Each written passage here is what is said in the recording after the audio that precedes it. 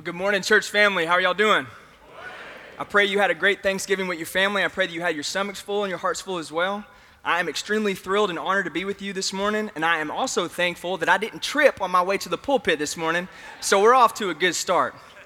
But yeah, I'm thrilled to be here, humbled. There have been some really powerful preachers stand in this position and been here, and I'm humbled that I get to follow in their footsteps. And I just want to take a quick second to throw honor towards our pastor. I'm so thankful for Pastor Paul. He is a godly man, a biblical preacher, and a humble leader. And I speak for myself, but I think I speak on behalf of our entire staff. We are thrilled to follow him and his lead as he follows Christ. Yeah. One of the greatest men of God I've ever met in my entire life, and that's from 4 months of knowing him, just for a quick example. But if you would, as we jump in today, I would have you do a little activity with me. And what I want you to do is I'm going to give you 3 lists.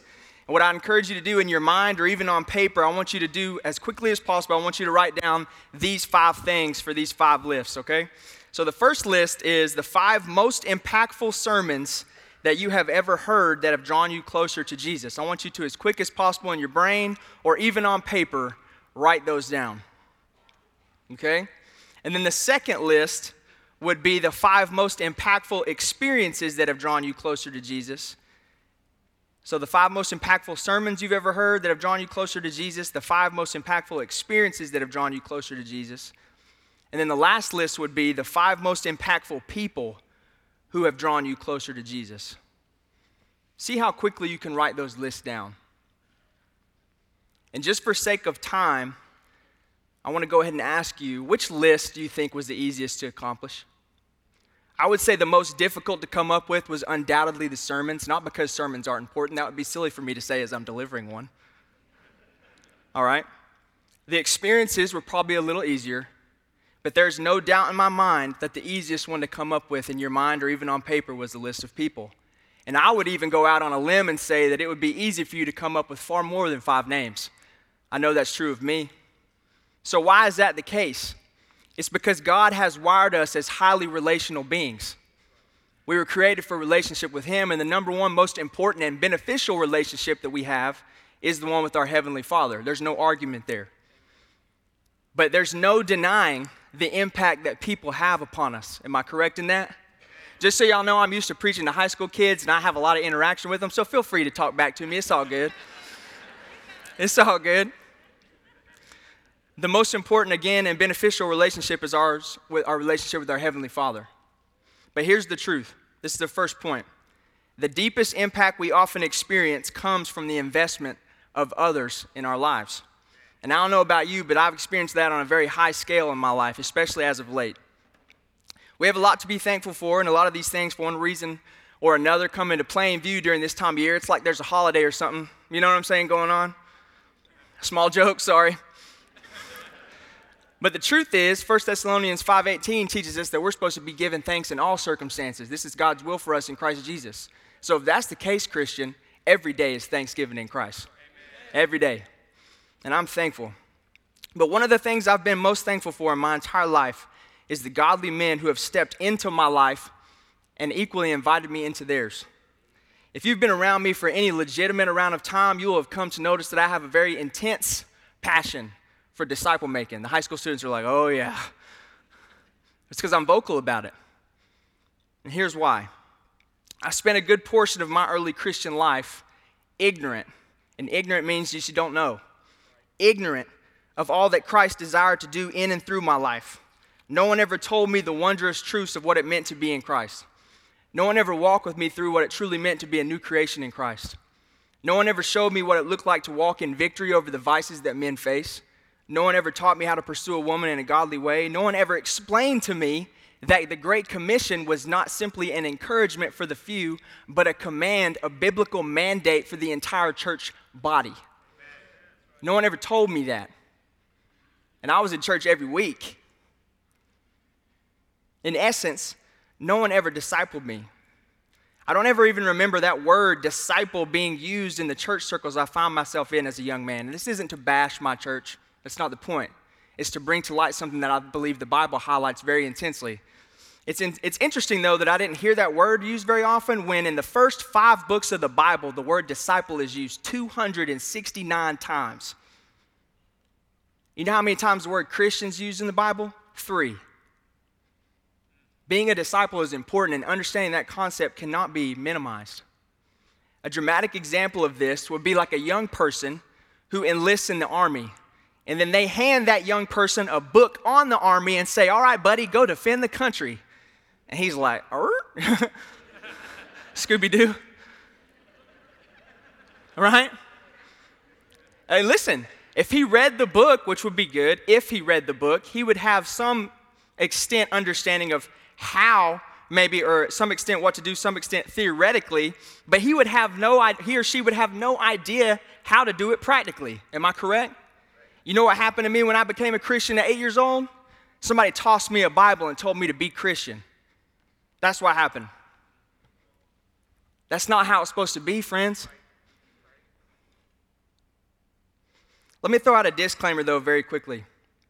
I don't believe that I'm the foremost authority on discipleship, nor do I believe I've made it or arrived as a disciple maker. Don't think that.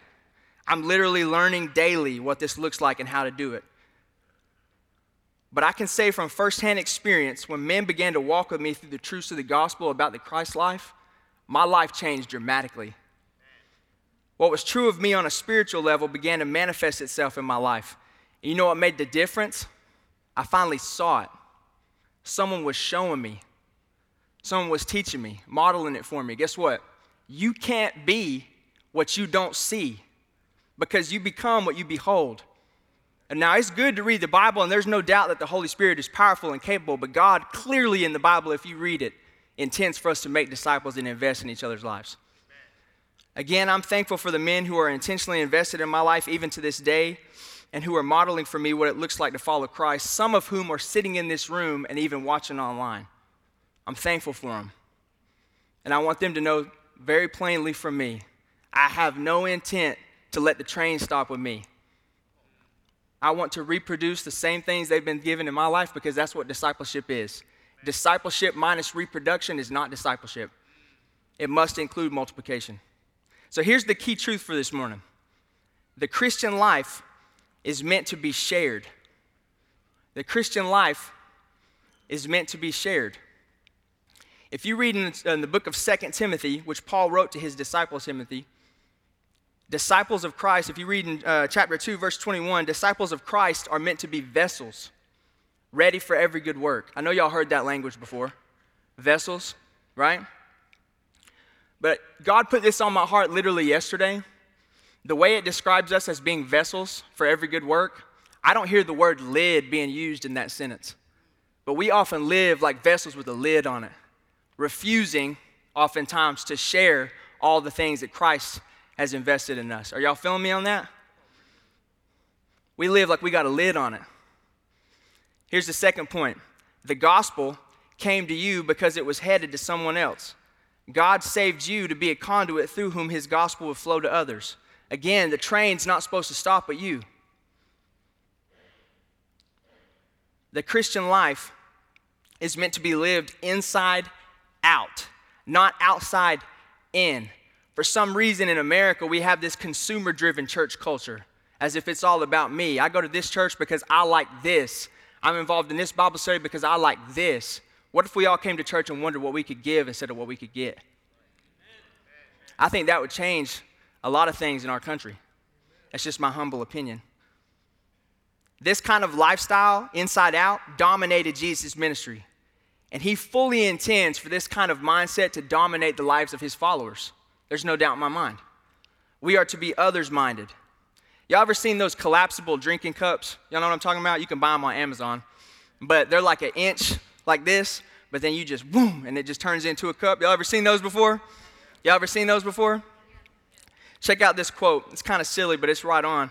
Someone once said, a Christian is like a collapsible drinking cup. The more he opens up to others, the greater his capacity for the things of Christ. You want to experience Christ on a deeper level, friend? Make your focus others instead of self. That's my encouragement.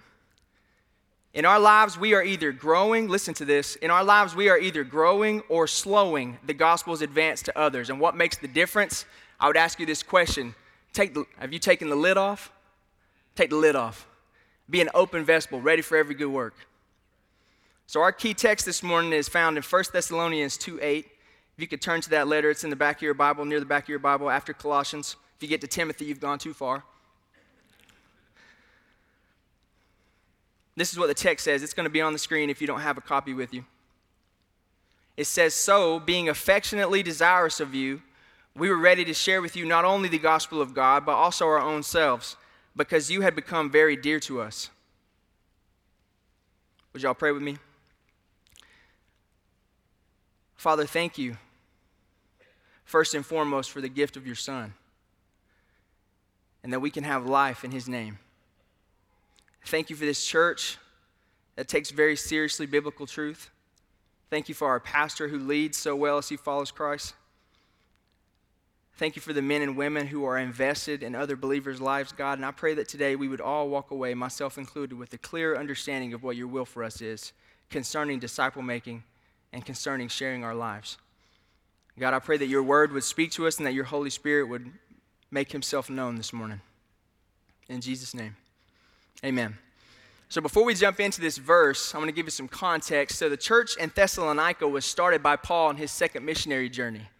He was accompanied by Silas and Timothy. When you read in 1 Thessalonians, you see that it's the three of them actually who are writing this letter together. While Paul's heading it, it's really from the three of them.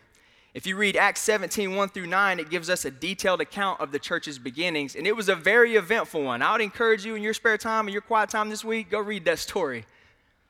They saw numerous people turn to Christ, but were run off by the Jewish religious leaders. They literally drug one of these new disciples of Christ out in front of the religious authorities, and they say, arguably, in my opinion, one of the most powerful statements concerning the early church. They say this: "These men who have turned the world upside down have come here also." And can I tell you, that's what the gospel is meant to do? Can I tell you that? The gospel is meant to turn the world upside down. I saw this last night, and I thought it was too good not to share, just to give you perspective of what that really means. The gospel enables people to have a proper view of God's purposes, but this is in direct contradiction to the world's purposes. Listen to this. The world says, affirm yourself. Christianity says, deny yourself. The world says, you do you. Christianity says, be like Jesus. The world says, my body, my choice. Christianity says, you are not your own, for you were bought with a price. The world says there are many ways to God. Christianity says Jesus is the way to God. The world says live your truth. Christianity says the truth will set you free. The world says cancel your enemies. Christianity says love your enemies and pray for them. That's what the gospel does. It turns the world upside down. I want to be a part of that. See, Paul and his companions at this point were forced to move on from Thessalonica because of the authorities rising up on them. But Timothy was sent back to Thessalonica later, and according to 1 Thessalonians 3:2, he was sent back to establish and exhort them in the faith. In essence, Timothy was sent back to build on the foundation that Paul laid in sharing the gospel. He was sent back to, somebody tell me buzzword, disciple them. He was sent back to invest in them. Paul is writing this letter to the church after receiving Timothy's report on the church in Thessalonica. And this section of scripture that we find our text in verses 1 through 12 would suggest that people outside the church were charging Paul and his companions with unworthy motives and improper conduct. And here we're seeing Paul set the story straight, calling the people's attention to the gospel and to the way he, Silas, and Timothy all conducted themselves before them. So my hope for us this morning is that you would walk away with a clear picture of how to make disciples and be encouraged and spurred from the word to do it in your life. Because this is not an overreaction. We have a great need in our church for discipleship. There are some soldiers for Christ. I'm just making a shameless student ministry plug right here. We got some soldiers for Christ over in the student ministry, but I can't disciple all of them. Can't. Need help. And we've got people invested, but I'd encourage you to be a part of that. So let's look what we can learn from this text. We're going to break it down piece by piece. So being affectionately desirous of you. First point of a shared life is this. A shared life shows deep concern for others. Deep concern. Affectionately desirous of you could also be translated as loving fervently. That's deep concern. They had deep affection for these Thessalonian believers, such as for family, members of the body of Christ. Here's the deal, y'all. They were not indifferent to the well-being of these Thessalonian believers, no matter how young they were in their faith. They were not indifferent.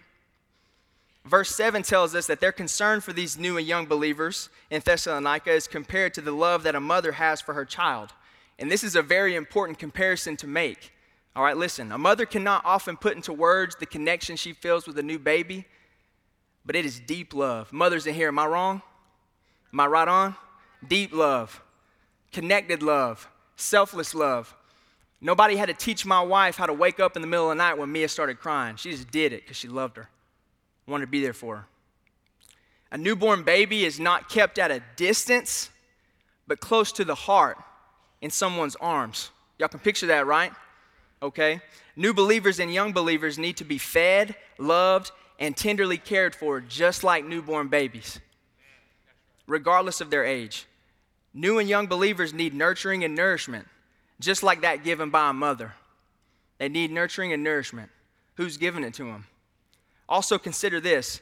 What a mother feeds her children is important, but it's equally important how she feeds her children. In the same way, how we feed the word and how we model faith to those we are teaching must be emphasized.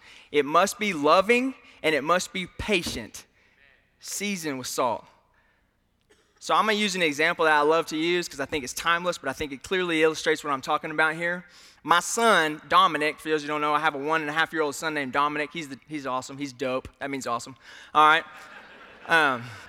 Just some Gen Z lingo for you. You can use it with your kids later. You're welcome. But he just learned how to walk, okay? He went from doing the penguin waddle to now he's like full on, like bobbing his head, like feeling himself. But here's the deal. Y'all stay with me. This is funny, but here's the deal. When he first started walking, let me ask you something. Did he just get up and just go? That man stood up and he was doing the surfboard. You know what I'm saying? Like, I'm not sure about this, Dad. He's trying to walk. And let me ask you something. When that man stood up to his feet the first time on his own, how do you think I reacted? Man, I was hyped. I was like celebrating, putting it on Instagram, like, woo, look at my son. You know what I'm saying? But here's the deal. I wasn't ridiculing him for not being able to make big steps. So then he's over here taking one little step, another little step, and then just either face planting or just bailing out on his booty. All right, that's what he did. But even with every little step, there was never a point where I was ridiculing him, casting him down, making him feel bad for not being able to make it all the way across the room right off the bat. Now here's why I'm sharing that with you. Why don't we treat new believers like that? Why can't we celebrate small victories with them? Why do we put these expectations on just because they've placed faith in Christ that the next day they're going to be able to walk all the way across life with no mistakes? What if we spent time celebrating, hyping up them? When they fall, we get up, we dust them off, and we say, man, his grace is sufficient for you. What if we did that? That's the kind of nurturing and nourishment that mothers give to their children, and that's the kind of nurturing and nourishment that we must give young believers regardless of their age. Grace and truth. So let's keep going. I'm so grateful that the men who walk with me did not give up on me when I did not grasp it right away. I'm thankful that they were patient with me and weren't frustrated by my questions and pushbacks. And if you ever talk to anybody who's discipled me, I was full of pushback. All right? But you know what they did? Point me to the word. Show me with their life. They were loving and patient because they were building me. Disciples are built. They're not born. Let's keep going. So being affectionately desirous of you, we were ready to share with you not only the gospel of God, but also our own selves. Second point of a shared life is this: a shared life sacrifices for others. Philippians 2:3-4 models what a humble Christian life is supposed to look like. And if you want to read what the perfect illustration of humility looks like, just read Philippians 2:1-11, and we can learn from Christ there. But verses 3 and 4 say, do nothing from selfish ambition or conceit, but in humility count others as more significant than yourselves. Let each of you look not only to his own interest, but also to the interests of others. We were ready to share with you not only the gospel of God. We is in reference to Paul, Silas, and Timothy. So if in your mind right now you're thinking, well, that's Paul. He's doing this because he's Paul. Paul, Silas, and Timothy, all disciples of Christ, and all very intentional and relatable disciple makers. All three of them. The NIV says, our lives as well. Truly sharing your life, truly doing that, is relational and intentional. It's not going to happen on accident. Parents in here, stop hoping that your children get discipled on accident, just by proxy. If I put them at the church, it's going to happen. It may not. Truly sharing your life is relational and intentional. This requires time, commitment, vulnerability, and ultimately sacrifice. Disciple making involves sharing the gospel, no doubt. There's no doubt about it. But it's beyond that. One doesn't plant a seed in somebody's life to never visit it again. This is the cost of discipleship. It requires death to self. Jesus said, if anyone would come after me, he must deny himself, pick up his cross daily, every day. And nobody ever picks up a cross without the expectation that they're going to die. It don't happen like that.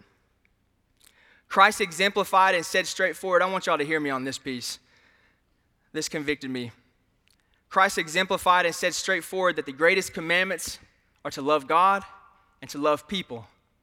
And if that's true, which it is, at best, self is third on the priority list for the disciple of Christ. And if you get those things out of order, you're going to miss a lot of what the Christ life has to offer you. You know the best way for you to love yourself? Give yourself away. Share your life. So being affectionately desirous of you, we were glad to share not only the gospel of God with you, but also our own selves, because you have become very dear to us. A shared life grows in love for others. This word very dear right here in 1 Thessalonians 2:8, very dear, could also be translated as beloved. Friends, that's the same word that God used to describe his son. Is that an intense word for love? Beloved. They love these people. Jesus said this in John 13:35, by this all people will know that you are my disciples. This will be evidence that you truly are following me, Christian, if you have love for one another. If your life is void of love for other people, especially love for the body of Christ, that's a red flag. In their time of sharing the truths of the gospel and walking with these people, they grew to love them.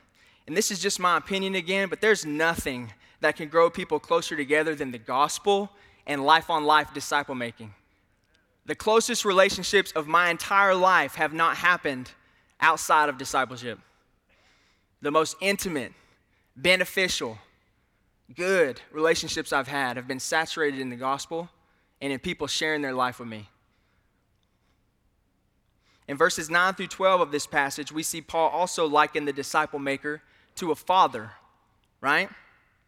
A disciple maker's care is not merely tender, meant to nourish and nurture, but it also includes these things: instruction, correction, support, and discipline. And all of these activities are typically spearheaded by the father in the household, correct? That's what discipleship is in a nutshell. It's spiritual parenting. And there are a lot of parentless Christians. Y'all feel me? They don't have spiritual parents. Think about Paul's words in this passage with me real quick. It's going to be on the screen. Think about his words to these Thessalonian believers. He says in verse 8 that we were affectionately desirous of you. He says again in verse 8 that they were ready to share their own selves with you. Verse 8, you were very dear to us. Verse 9, we worked night and day on your behalf. Verse 12, we exhorted you and encouraged you and charged you. And let me tell you, that's just 5 references. This whole letter is full of language like that. Language like that. Now, I'm going to ask you a very tough question. Please listen to me. How many of us have ever experienced discipleship encompassed by that kind of attitude? First 10 years of my walk with Christ, I didn't see nothing like that. And I have a lot of scars that I didn't really need to have. How many of us are providing that kind of upbringing for the next generation of believers? And don't get it twisted. I'm preaching this to myself. This is the inside-out mindset. It's others-focused. This is the product of a shared life. Someone who has said, yes, self is third. God is first and others are second. A man who's had an enormous impact on my life through the people he discipled. Interestingly enough, I never really got to know this man personally, but he discipled people who invested in me. His name was Herb Hodges. And he said this: a disciple maker must not live in a house of mirrors, always finally seeing only himself, but in a house of windows, always seeing and maximizing others. Jesus said there's no greater love than this, that someone lay down his life for his friends. Lay your life down for others. So I ask each believer in the room, and I must answer these questions as well. How much of the spiritual activity of your life is performed for the building up of others? How much of the spiritual activity of your life is performed for the building up of others? And weigh that against how much time you spend on intrinsic motivation, just on self. What standard do you have? What standard do I have to transfer your life and your walk to other Christians? And here's another tough question. Is your life worth modeling after? I ask myself that every day. You know what the greatest accountability in my life is right now? Aside from obviously my conviction for the Lord and my wife and my kids, you know what the greatest level of accountability in my life is right here? Dudes like this. Right here. They have brought another level of accountability to my life that I didn't know I needed. Disciple making, the Christian life, must be taught. There's no doubt about it. But it's also equally important that it's caught. And this can only happen through consistent and accountable relationships, through shared lives. When Jesus called his apostles, people often miss this. When he called his apostles in Mark 3:14, he chose 12 first and foremost so that they might be with him. They had to be with him first before he ever had intentions of sending them. It said that he called them to himself to be with him and so that he might send them out, future tense, to preach the gospel. First and foremost, they had to be with him. This same concept is true of us for the church. When new believers come to faith, we need them to be with us. We have to share our life with them and stop putting expectations on them that they're going to be Billy Graham the next day.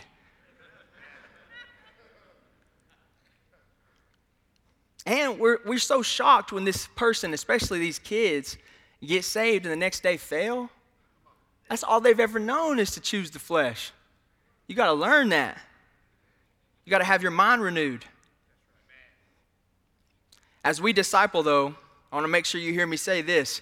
As we disciple, though, we must rely upon the presence and power of the Holy Spirit. We can spin our wheels, sowing and watering, but only God gives the growth. But he wants to do it, don't he? You think God doesn't want to give growth? But are we sowing and watering? That's the question. The harvest is plentiful, but the laborers are few.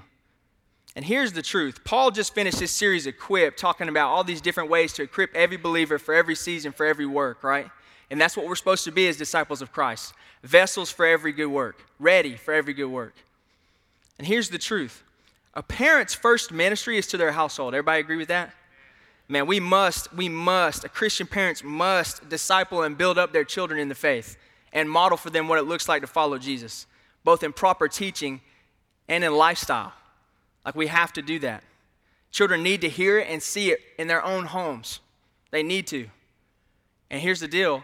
The light of your life should shine brightest at home. It should. But here's a very sad and true reality. You ready? Not every new and young believer has a spiritual parent in their household. So the question is, who's going to stand in the gap for these? Who's going to step up? Who will step into their lives?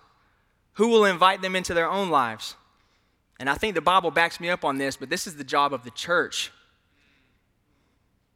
The entire church body. In John 21, when Jesus is reestablishing Peter after he denied him 3 times, y'all know the story. He asked him 3 questions, same question, do you love me? Right? And in his response, Peter's like, yeah, Lord, I love you. And he tells him, tend and feed my sheep. Feed my lambs. In essence, spiritual leadership involves, if you love him, you will feed them.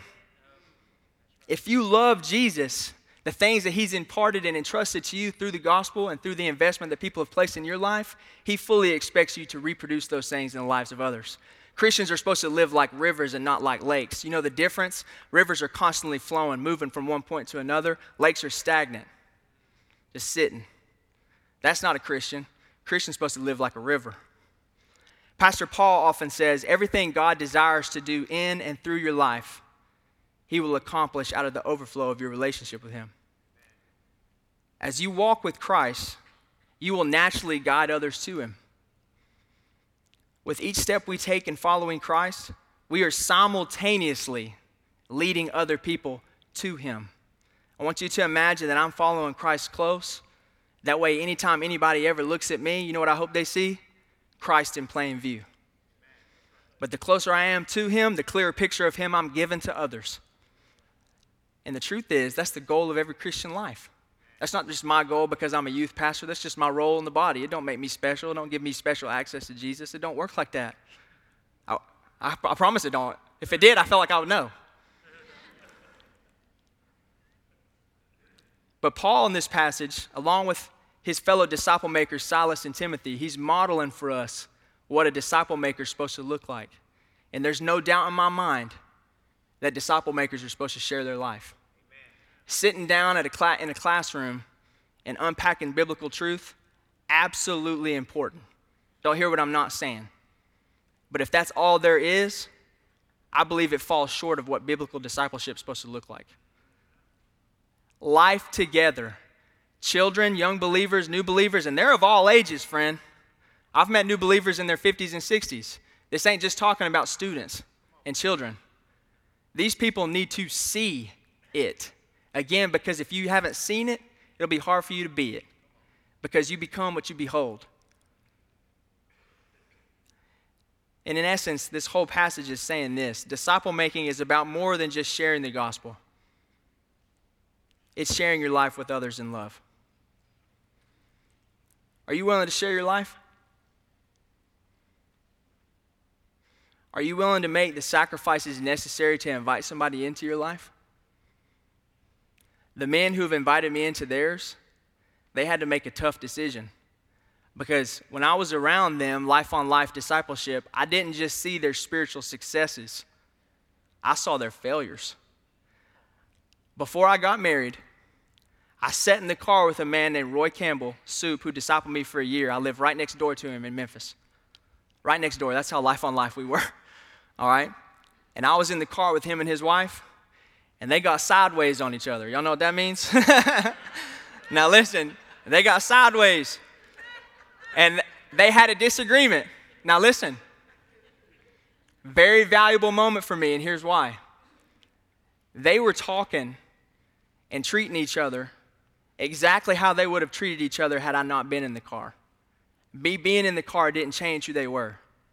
Christianity wasn't a light switch for them, meaning that they were consistently the people that they said they were in formal settings, that they were in informal settings, in the car, on the way to vote. That's what we were doing, all right, in 2016. But see, here's the deal. Married people in here, me watching how a godly man treated his wife when they had a disagreement, was that important for me to see before I got married? Elisa. She's like, praise the Lord. But listen, that's a small example of what I'm talking about. But they didn't have to take me with them. They didn't have to invite me into their life. They didn't have to. Vulnerable. Are you willing to be vulnerable to share your life with people?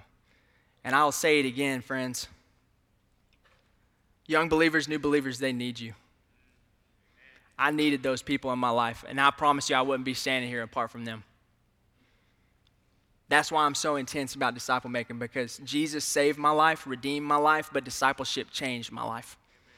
Alongside the Holy Spirit, obviously, but it was a crucial variable. So for us in the room today, I got a couple of questions as we close, and I'll invite the worship team to come back up. For us in the room today, would you consider doing these two things? Would you consider inviting people into your life? Would you do that? Would you pray about what that looks like for you? Maybe you're already doing it, and God bless you, keep doing it. But would you pray about inviting people into your life, allowing them to see you, both your successes and your failures? Would you allow people to have a sneak peek into who you truly are as you walk with Christ? And then the second thing was, would you consider investing your life? Man, here's the truth. Your spiritual cupboards are probably full. Someone once told me that I know more right now biblically than most third world pastors, meaning that I have been given a rich nourishment. And trust me, if you come to this church long enough, and you've been here over a year, you have so much spiritual nourishment, you don't know what to do with it. You're a sponge bursting at the seams. What are you doing with that? Nothing that's ever been imparted to you from this pulpit was meant to stop with you. I'm going to go ahead and tell you everything I'm saying today, I don't have copyright over it. It's the Bible. You take it, you do what you want with it. You don't even have to use my name. I'm not worried about that. Just make sure you use Christ's name. Would you be willing to invest, to invite people into your life? And I don't care how old you are. It's not too late. And I also don't care how young you are. It's not too early. The Christian life is meant to be shared. And friends, you can share your time, your wisdom, your resources, your home. You can share a meal. You can share experiences and so much more with the next generation of believers. You have so much to offer. You want to know why? Because the Holy Spirit of God, the same one that rose Christ from the dead, dwells within you. That's why. Because we're vessels. But the most important thing you can share is Christ in you. Paul said, follow me as I follow Christ. And this is not a dramatic statement. Again, they need you. New and young believers need you to share your life with them. Share your life. Give your life away. You won't regret it. And would you pray with me right now as we continue worshiping? And would you ask God, regardless of what season of life that you're in, would you ask God to show you one person? Nobody's asked you to disciple 100. Jesus ain't even do that. One. Ask God to show you one person who you could invite into your life so that they could see Christ through you. One person that you could share your life with. Would you pray with me? Father, thank you for your word. Thank you for the truth of your word. Thank you for the impact your word has had on my life. Thank you, God, for the people who shared the gospel with me. Thank you, God, especially for the men who have invested in me and invited me into their life. Thank you, God, that I had men step into my life, invest in me, and teach me the truths of what it looks like to follow Christ. But not just teach them to me with their words, Father, but model them to me with their life. I'm so thankful for the vulnerability of men who are willing to let me see their successes and failures. The Christian life's not about being perfect. That's the point. We aren't. God, and I pray that you would burden our hearts to give our lives away. God, give us the conviction from your Holy Spirit to share our lives, to see that the true fruitful Christian life is found in giving ourselves to others. And God, I pray that you would show everyone within the sound of my voice somebody in their life who they can share their life with. We would light this community on fire if each of us would disciple just one person. God, help us to learn. Holy Spirit, bring to remembrance all that Jesus taught us. And God, I pray that you would move in and amongst us as we seek to glorify you and make your kingdom known in all the spaces and places that we're in. God, I pray that you be glorified in the way that we respond to your word. Give us the grace and strength necessary to obey you and trust you and take steps of faith. In Jesus' name, amen.